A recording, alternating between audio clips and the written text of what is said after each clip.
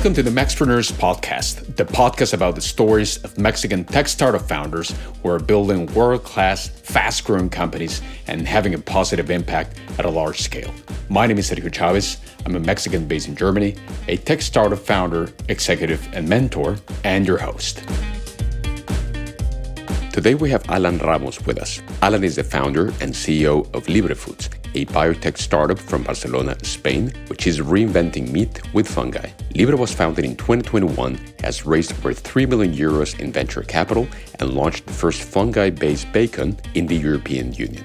Alan is a solo founder. I personally find this fascinating, especially considering that Libre is a biotech startup and that Alan does not have a technical background. This is not the typical setup you would expect at a biotech startup. Nevertheless, Alan's determination and his unwavering commitment towards Libre's mission led him not only to overcome these constraints, but also build a great team from the beginning, cope with the ups and downs of every fast-growing startup, and achieve major milestones during the last 3 years. I hope you enjoy. Support for this episode comes from Partnership Leaders, the leading community of partnership professionals and executives in SaaS and tech with over 1,500 members globally. If you're a tech startup founder, you know that partnerships are essential for the success of your business. PL is the place to connect with decision makers in strategic, tech, and channel partnerships at leading SaaS and tech companies like HubSpot, Salesforce, Google, and AWS. PL is also a thought leader, creating incredible content on how you can leverage partnerships to take your tech startup to the next level. I'm a member of PL and have seen firsthand the richness and value of this incredible community. Visit partnershipleaders.com to learn more and to apply to become a member. Make sure to mention in your application that Mexpreneurs referred you so that you can receive a special price if your application is accepted. Hello, Alan. Welcome back. Hi, Sergio. Happy to be back. Alan, please tell us, what is Libre Foods? Libre is a Barcelona-based biotech, and we're using fungi and biomass fermentation to reinvent meat. We were founded in 2021, have raised a little over $3 million in venture capital. We're about 14 people full-time on the team now. I think some of the most interesting developments that we've had on our end, we've launched the first fungi-based bacon in the EU already at the end of 2022. And what we're trying to bring onto the market are fungi-based solutions that are able to outperform animal-based offerings, both in functionality, in experience, and on price more than anything. And when you mentioned outperform, I found it very fascinating what you were just mentioning, me not being in the food industry. But when you mentioned about outperforming other alternatives in terms of functionality, experience, what exactly do you mean by that? Yeah, I mean, I think that from our end, we've learned that the food industry is super, super vast. I think the focus that we've had up until now, and at least in the alternative protein space, is, how do we make vegan products, which I think is super important. But I think now that what we've seen is that food is a lot more complex. Meat, in our case, is a lot more complex than just a slab of meat, right? Meat, in the end, is a combination of protein, fats, water, and traceable minerals.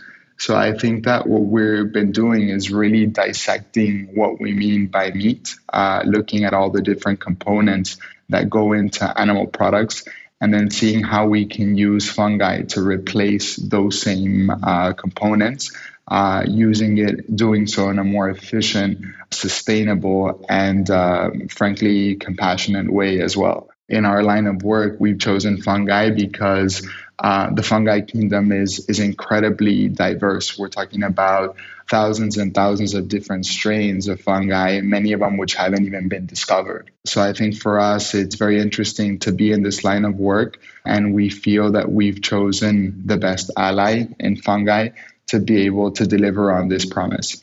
And the expectation from an experience perspective, I'm thinking as a consumer of meat, is the expectation for me, let's say when I eat a fungi steak, to have the same experience as when I eat a beef steak? Or are you guys building it with a slightly different twist? We always get that question. And again, I think that as we were mentioning earlier, right, in terms of, how do we align what we perceive the planet to need, right? I think that we find ourselves in a very inefficient food system, needing to make that more efficient, make that more sustainable. But how do we combine that with what people want? I think that we always come across the question on why replicate something kind of a bit outdated and maybe even bad for the planet and bad for personal health, rather than inventing something completely new. But the thing is that we're obsessed with meat, right? Like we, as humanity, we're in love with meat. I've been vegan for about 6 years now, and I love meat too, right? So I didn't stop eating meat because I didn't like it, right? I stopped eating meat for a wide range of other reasons. So for us, we do see that the objective is to be able to replicate that same experience in texture, in taste. But more so now, we're very much focused on how do we deliver on nutrition. We're not just making food for the sake of making food, but how do we actually nourish a population? And I think that the thing about our sector compared to many others is that food always needs to be accessible, right? It's not that we can just take a stance like in other industries that, things are tight, you just raise prices and people automatically will accept. For us, I think that that's why food is the single most difficult industry to work in, because the bar is so high, right? Food is not logical. Food is 100% emotional. So you have to deliver on experience. You have to deliver on price, making it accessible. And as food producers, right, I think that we have that responsibility that we should be feeding people in the proper way. So that trifecta of components together is what keeps me up at night. So you have a big challenge if it's like providing that functionality, that experience. But I love what you mentioned about that accessible, because I realized that a lot of products that are in the market, I was actually just listening today, let's say weight loss products, no? Which there are some incredible weight loss products right now in the market, but still they're very niche for rich people. And unfortunately, they're not accessible to every single individual. So I think the fact of creating something that is nutrition, that tastes great, that offers a great experience at an accessible price point so that it's available for consumers overall, I think it sounds like a great mission that you guys have ahead. But let's say, how would you summarize the North Star of Libre? Is it about creating these alternative foods? Is it reducing the meat consumption? How would you summarize the mission, the vision of Libre? You're totally right. We have a lot of work cut out for us in terms of what we want to do. But from day one, we've seen tremendous promise in what fungi can offer for the food industry, both in alternative proteins and the general food industry as a whole. So I think for us from day one, it's how can we leverage this incredible organism to be able to really solve a lot of these gaps that we're finding, right? And I think it's very important to break things up from this experience nutrition price, because each aspect of this requires a separate focus, right? And I think that the challenge is getting them to work together. I think for us, that results in doing a lot of work in terms of even just finding the strains of fungi that we want to work with, in terms of how they're going to perform once we have that selection, how we're going to optimize their growth so that we're staying in line with the strongest efficiency that will turn into a cost-effective price for the end consumer, while at the same time upholding the other components. So I think for us, it's really how do we fix a broken food system, being able to use the immense potential from fungi. And I think that when it comes to animal-based properties and animal-based solutions, fungi as a kingdom are way closer to animals genetically than they are to plants, where plants find some sort of ceiling. That's just where we're getting started within the fungi kingdom. It's fascinating, everything that you're mentioning. So you made already great progress. So what you were sharing in terms of the investment that you guys have received, how big the team is. Actually, if I'm not mistaken, also last year, you guys also received a grant. Could you talk a little bit more about that? Our journey has evolved a lot since we got started, and a lot of it is I think where our industry is heading. As I like to mention, I think oftentimes we forget that our industry is very, very young. We're only about 10 years old. And I think what's really fascinating about what we've done is that I think people forget that before we got started, like none of this existed. And we started from a point of how can we make a beef hamburger out of plants, right? That was challenge number one. And I think that once we were able to deliver on that, we realized, okay, we're able to do it, right? When people never imagined this to be able to happen, then it became, okay, well, how much does it cost? And what's in it? And is it good for you? And all these different things. So in that way, the industry kind of takes off, right? And things start happening. But we built this, and when I say we, I hope the pioneers and the true pioneers in the space help me kind of bandwagon here. But I mean, we built this industry from scratch and we decided to call it food tech. We called it food tech because we were inventing products, ingredients, solutions that before didn't exist before we came onto the scene. So I think now, once those solutions were created, it was like, okay, well, what are you going to do with them? You have to sell them. We've had to grow as an industry from everything from making a product to marketing it, to selling it, to distributing it. And the food industry is super, super tough. It's very complex. So I think a lot of our growth and a lot of our evolution has also kind of focused to look within and understand what we do best, right? And I think that being someone that's mission driven and wanting to have as much impact as possible, you want to do it all, right? You understand that there's a lot of potential on the technology side of things, that you want to bring new solutions to market. You want to make the best products as well, and then, have them on the shelf with your brand. And it's such a rewarding moment to see all your work manifest itself on the market. But at the end of the day, you have to recognize where it is that you're strongest, where you add the most value, because that value chain is so long. Everything from, if we think about like everything from selecting strains, you're in a lab, you're testing which fungi is going to perform better. It's a very long way before that turns into a bioprocess, and then that turns into a product, and that turns into it being manufactured and shipped and marketed and get to the final shelf. That's a super long line across the value chain. And I think at first we were very bullish on seeing that whole process through. And I'm still a huge fan of both sides of the business, both R&D and commercial. But at one point, I think you do have to refine that focus. And where we've really come to understand our value and what we bring to the space is the fact that we're very strong in that upstream development, everything from strain identification to be able to optimization of the growth parameters for the fungi that we select, and then finally in product development. So now the shift that we're taking is how we can work together and collaborate with companies that are a bit more established in the space, that have more recognizable brands and messaging.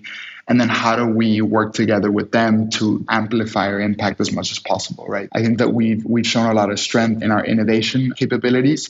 What we do now is we focus on what we do best, which is that discovery and that development. And this grant that we just got will allow for that to be fast-tracked, right? We're also taking advantage of this new AI wave that's coming in to be able to do our work faster, right? To be able to screen strains a bit more quickly. And that's by training on machine learning to be able to interpret these results that we get in the lab a lot faster and be able to just move more quickly when it comes to our research and development. There's so many topics in which we could dive on that R&D aspect and what's the secret sauce behind. And then now that you mentioned about AI, there's so many things that I would love to ask you about AI. But just being conscious of time, I also would love to talk about the setup of the company. So you are a solo founder. Why a solo founder? I think once you start building, I think you start realizing the complexities of just structuring the company. And I think that some of the earliest bits that I would always share with the team, it's, when we first got started, we were 1, then we were 3, then we were 5 and 7 and 10, 12. Like, as we were growing, there's a point where things break. Right? Like there's a point where whatever processes work for you at one stage don't transfer to the next stage. And, when you're 5 and then you go to 8, you don't think it's that big of a deal. And then all of a sudden you're 12, a few weeks later, and you're like, shit, this no longer works. And I think that sometimes might, get some people, that might rattle some people, or you might get in your head about something. But what I would try to tell the team, it's like, team, we're not just developing a technology here. We're not just making new products, right? We're building every single thing from scratch. Like anything that is here now wasn't here before. And that includes how we structure ourselves, how we communicate, how we work together. Like everything is a challenge and an opportunity, right? Because it's like there's nothing there, but there's an opportunity to create something kind of on your own terms. I think on the solo founding side of things, it was never truly the idea, especially building a biotech company as a non-technical founder. You would want to bring on some technical expertise as quickly as possible. But I think we come back to this really relentless commitment to see this through, because it's a lot of times, there's a lot of search for the right partner. And I think as I've been doing this a bit longer now, you realize that there's really crunch time moments where that synchronization needs to be spot on with whoever it is you're on this journey with, because there's going to be times where things are tough. And if you're not aligned in terms of why you want to do what you're doing and what you're in it for, it's very easy for that to break. The first year solo founding, it was very difficult to see the light at the end of the tunnel because there's a lot of things going on. I think that at the time, it was not a pleasant experience at all. Looking back, it's going to be one that I treasure most, that whole first year of building. But I think that journey on your own, I think really forces you to really think about what company you want to build, right? And then what values are most important to the company, how those values will transfer over into the company culture. And I think that it's allowed for a lot more focus. And then now in our most recent stages, I think it's been easier to onboard the rest of the team in terms of who we are and who we're not. Even though it's very painful at the beginning, I think that it worked out for us now that we're a little bit older as a company. But yeah, not for the faint of heart. And I think you mentioned many great golden nuggets. And something that I just thought about is, I think this idea of having a group of co-founders out of even 2, 3, whatever the number is, it has become somehow romanticized and becomes sort of like the mantra for building startups. But as you mentioned, it requires a significant degree of coordination, collaboration, going through the ups and downs. And it's not for the faint of heart. And I think that's also the reason why, in general, many, let's say, especially investors look into co-founding teams or founding teams, because it's tough, and going through it on your own can be extremely difficult for many individuals. But the fact that, let's say, you've been able to push through and get to where you are, I think it's all a remarkable achievement in general. And the fact that you've now built this team around you that is complementing you and supporting you along the journey, I think it's an incredible example to challenge that sort of like general mantra and general thinking that I think is present in the startup ecosystem. But now I would love to learn more about your leadership team, because indeed you're a sole founder that allows you to go full speed. Of course, you've endured this difficult journey, but now it's 14 of you. And I would assume you build a leadership team with different complementary skills. So how that leadership team looks like? I'm well aware of everything that you mentioned. I mean, I used to work at an accelerator as well. And when we'd see an application to the program with a solo founder, it was a red flag, right? Or it was not a red flag, but it was something that we were very mindful of, right? Like, how are you going to shoulder all this responsibility? So I'm very grateful that I was able to start, building a team quite early, and that it was people that were very committed from day one. Even today, even though I'm still a solo founder, that by no means that I'm the only one making decisions or calling the shots. I think that I would not be able to do any of what we've done up until now had it not been by the team that we've been putting together, and especially this leadership team, right? Again, our leadership team had many faces at different times. Happy to share a little bit more about the current leadership team that we have. But for us, it's a lot of how we can combine what is seemingly two very different focuses, which is both the R&D and the commercial, and how we bring it together under an umbrella that aligns with the company strategy and mission, and then the way that we work, and how many people on the team and resources and et cetera. So that part of it is always interesting to come together. But I think that at the earliest stages, I started working very closely with one of our colleagues who started off in the marketing department and then made it very quickly to the cross-functional team, stepping out of the marketing department and really looking at the whole organization entirely, helping streamline a lot of our processes, really just creating the spaces for us to work more efficiently, right? She's a fellow Mexican, so that part of it has been very nice to work with.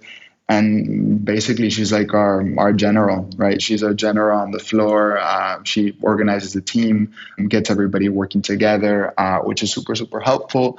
So I started first working very closely with her at the beginning of this year to really optimize and streamline our operations. But at the same time, we've been supporting ourselves from pretty much since day one from our head of product, who is just phenomenal. She's brilliant, and she's been able to, I mean, she has a science background, but at the same time, just flawless organization and people skills to really get teams together and rally them together. So she represents a lot of the sciences side of what we do, understands everything across product development and manufacturing, but also from her background is able to get on the biology side of things. So that part of it is super helpful.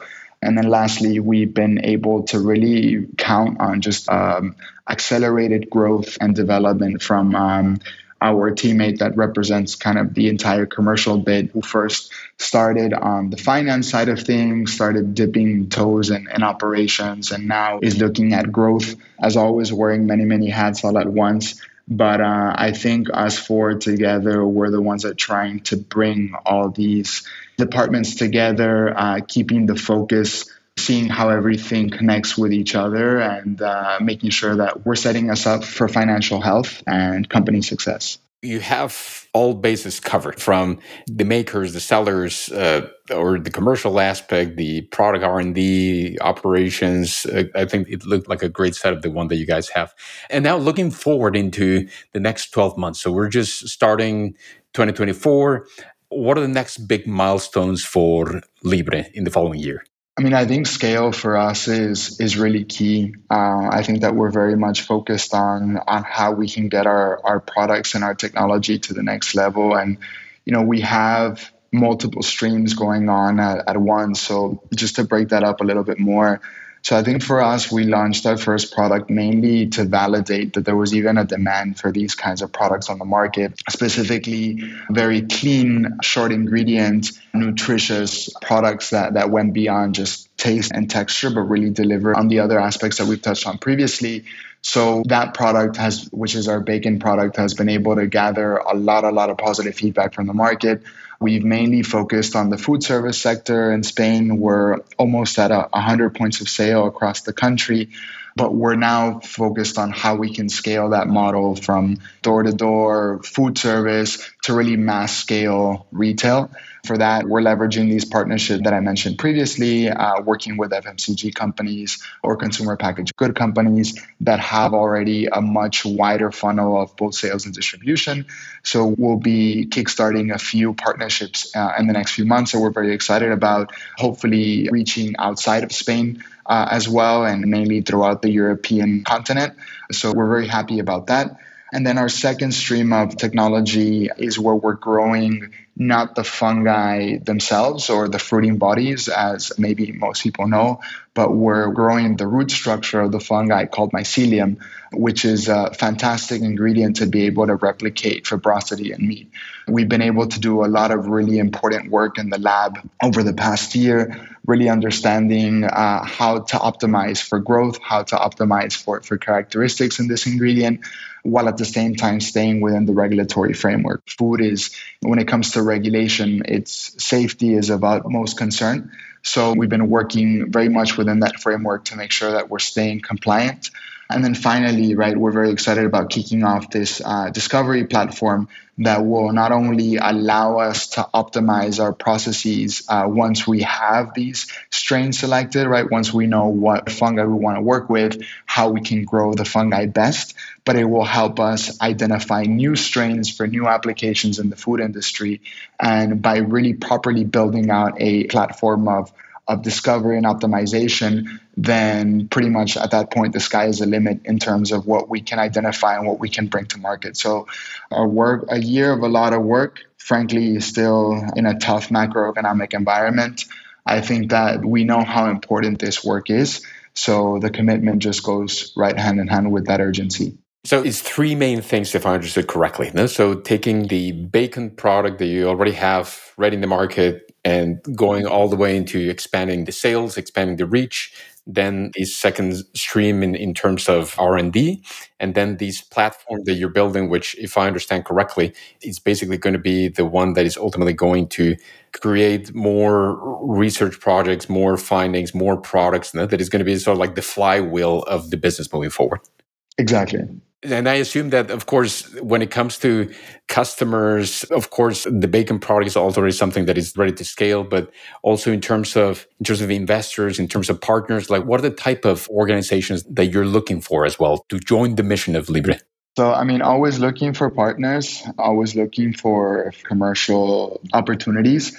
So on that side of things, we're open for business for food manufacturers that are interested in diversifying their offerings. But at the same time, we've made a lot of great strides in terms of already starting bringing revenue into the company at a time where things are difficult, things are tight. Despite having such a big R&D focus, we understand that success lies in the commercialization of that research. So I think that we've done a really good job there. But I think for us to be able to go as fast as we can go, I think we're still very open to investment opportunities. We're currently raising a round now. Any investors that might be interested, happy to discuss further. And then lastly, specifically working with BioTech, everything across the scale up and manufacturing side of things is always appreciated. And I think something that I think it's important to highlight, which I think is a big win, which is the revenue aspect. No, I think it's important when talking about biotech or deep tech in general. Like these are not like in software. No, like I come from the software world, and you're expecting companies to ship products and start monetizing in a relatively short time frame. These endeavors in deep tech just take time. No? And I think the fact that despite that challenge, you guys already have a product that is out there with the bacon that you created, that you're already commercializing and using it to generate revenue for the company. I think that's a great achievement. And I just wanted to highlight that because I think it's something important for the audience also to keep in mind that that's already a big thing in terms of what you guys have achieved already. Thank you, Sergio. So, Alan, of course, we can talk about many more things, but I would love just to get your final thoughts in terms of your advice for aspiring founders. So I think the journey that you've had with Libre, how you've gone through that on your own, build a leadership team, created these different growth streams in which you're working, like what would be your best advice for aspiring founders who are building this type of large-scale business in such a, let's say, challenging industry as food or biotech? What would be your advice to them? I think that having very clear, again, cliche, sorry, but having very clear your why, I think is super important. I think that for a long time, my why was the only thing that paid the bills and kind of put food on, there was a time where there was nothing really else there but the why. It was scarce and it was scrappy, but it was beautiful. But the thing is that the journey doesn't get necessarily easier, right? Like the problems just change, right? And it's always, you always think about, okay, well, when I get to this stage, then things will get better. And when I get to this other stage, things will get better. And the problems just change. I don't know if it's that things don't get easier or if you just get used to things. But I think that, I mentioned the why because it's super important for you to have very clear why it is that you're doing what you're doing, because things are going to get tough. I think that sharing a little bit about my journey, you can kind of see that I really wanted to make this work more than anything else. I love this industry more than anything else. I love what we're doing. I love our team. But it's true that these past couple of years, this past year specifically, has been one of the hardest, if not the hardest, for our industry. And that's not just me, that's everybody else in our industry that recognizes it as well. And when things are that tough with an already very tough food sector, it's very challenging to maintain that same fire and that same passion and that same commitment, because the day-to-day is very draining. And I think that you see that people that might have come in out of opportunity or might have come in during the hype when things get tough, you kind of see who's there for the right reasons and who's not. So I think entrepreneurship is one of the most rewarding journeys that anybody can have. At the same time, I think it's one of the most tangible and high impact tools for change. I believe that wholeheartedly now as a founder. But I think it's also going to be one of the most demanding things that one does with their time and with themselves. Choose wisely, but once you go in 100%, live it intensely and enjoy the ride. Incredible golden nugget. Alan, thank you very much for taking the time. It's great, a fantastic conversation. I think you guys have a bright path ahead. And again, kudos for all of those amazing milestones. And we will stay in touch. And of course, looking forward to see how Libre continues developing in the following year. And thank you, Alan, for taking the time to be here today. Thank you, Sergio. Thank you, Alan. And thanks to you for joining us today. Please remember to subscribe via your favorite podcast app to be notified about new episodes and share with us your feedback. We would love to hear from you. Thank you also to the Maxpreneurs team, Valeria Morel, Hector Barragan from Hypervoltage, Francisco Jaimes, Pamela Elizalde, Katia Cruz, Rocío Marroquín. I am Sergio Chavez. See you next time.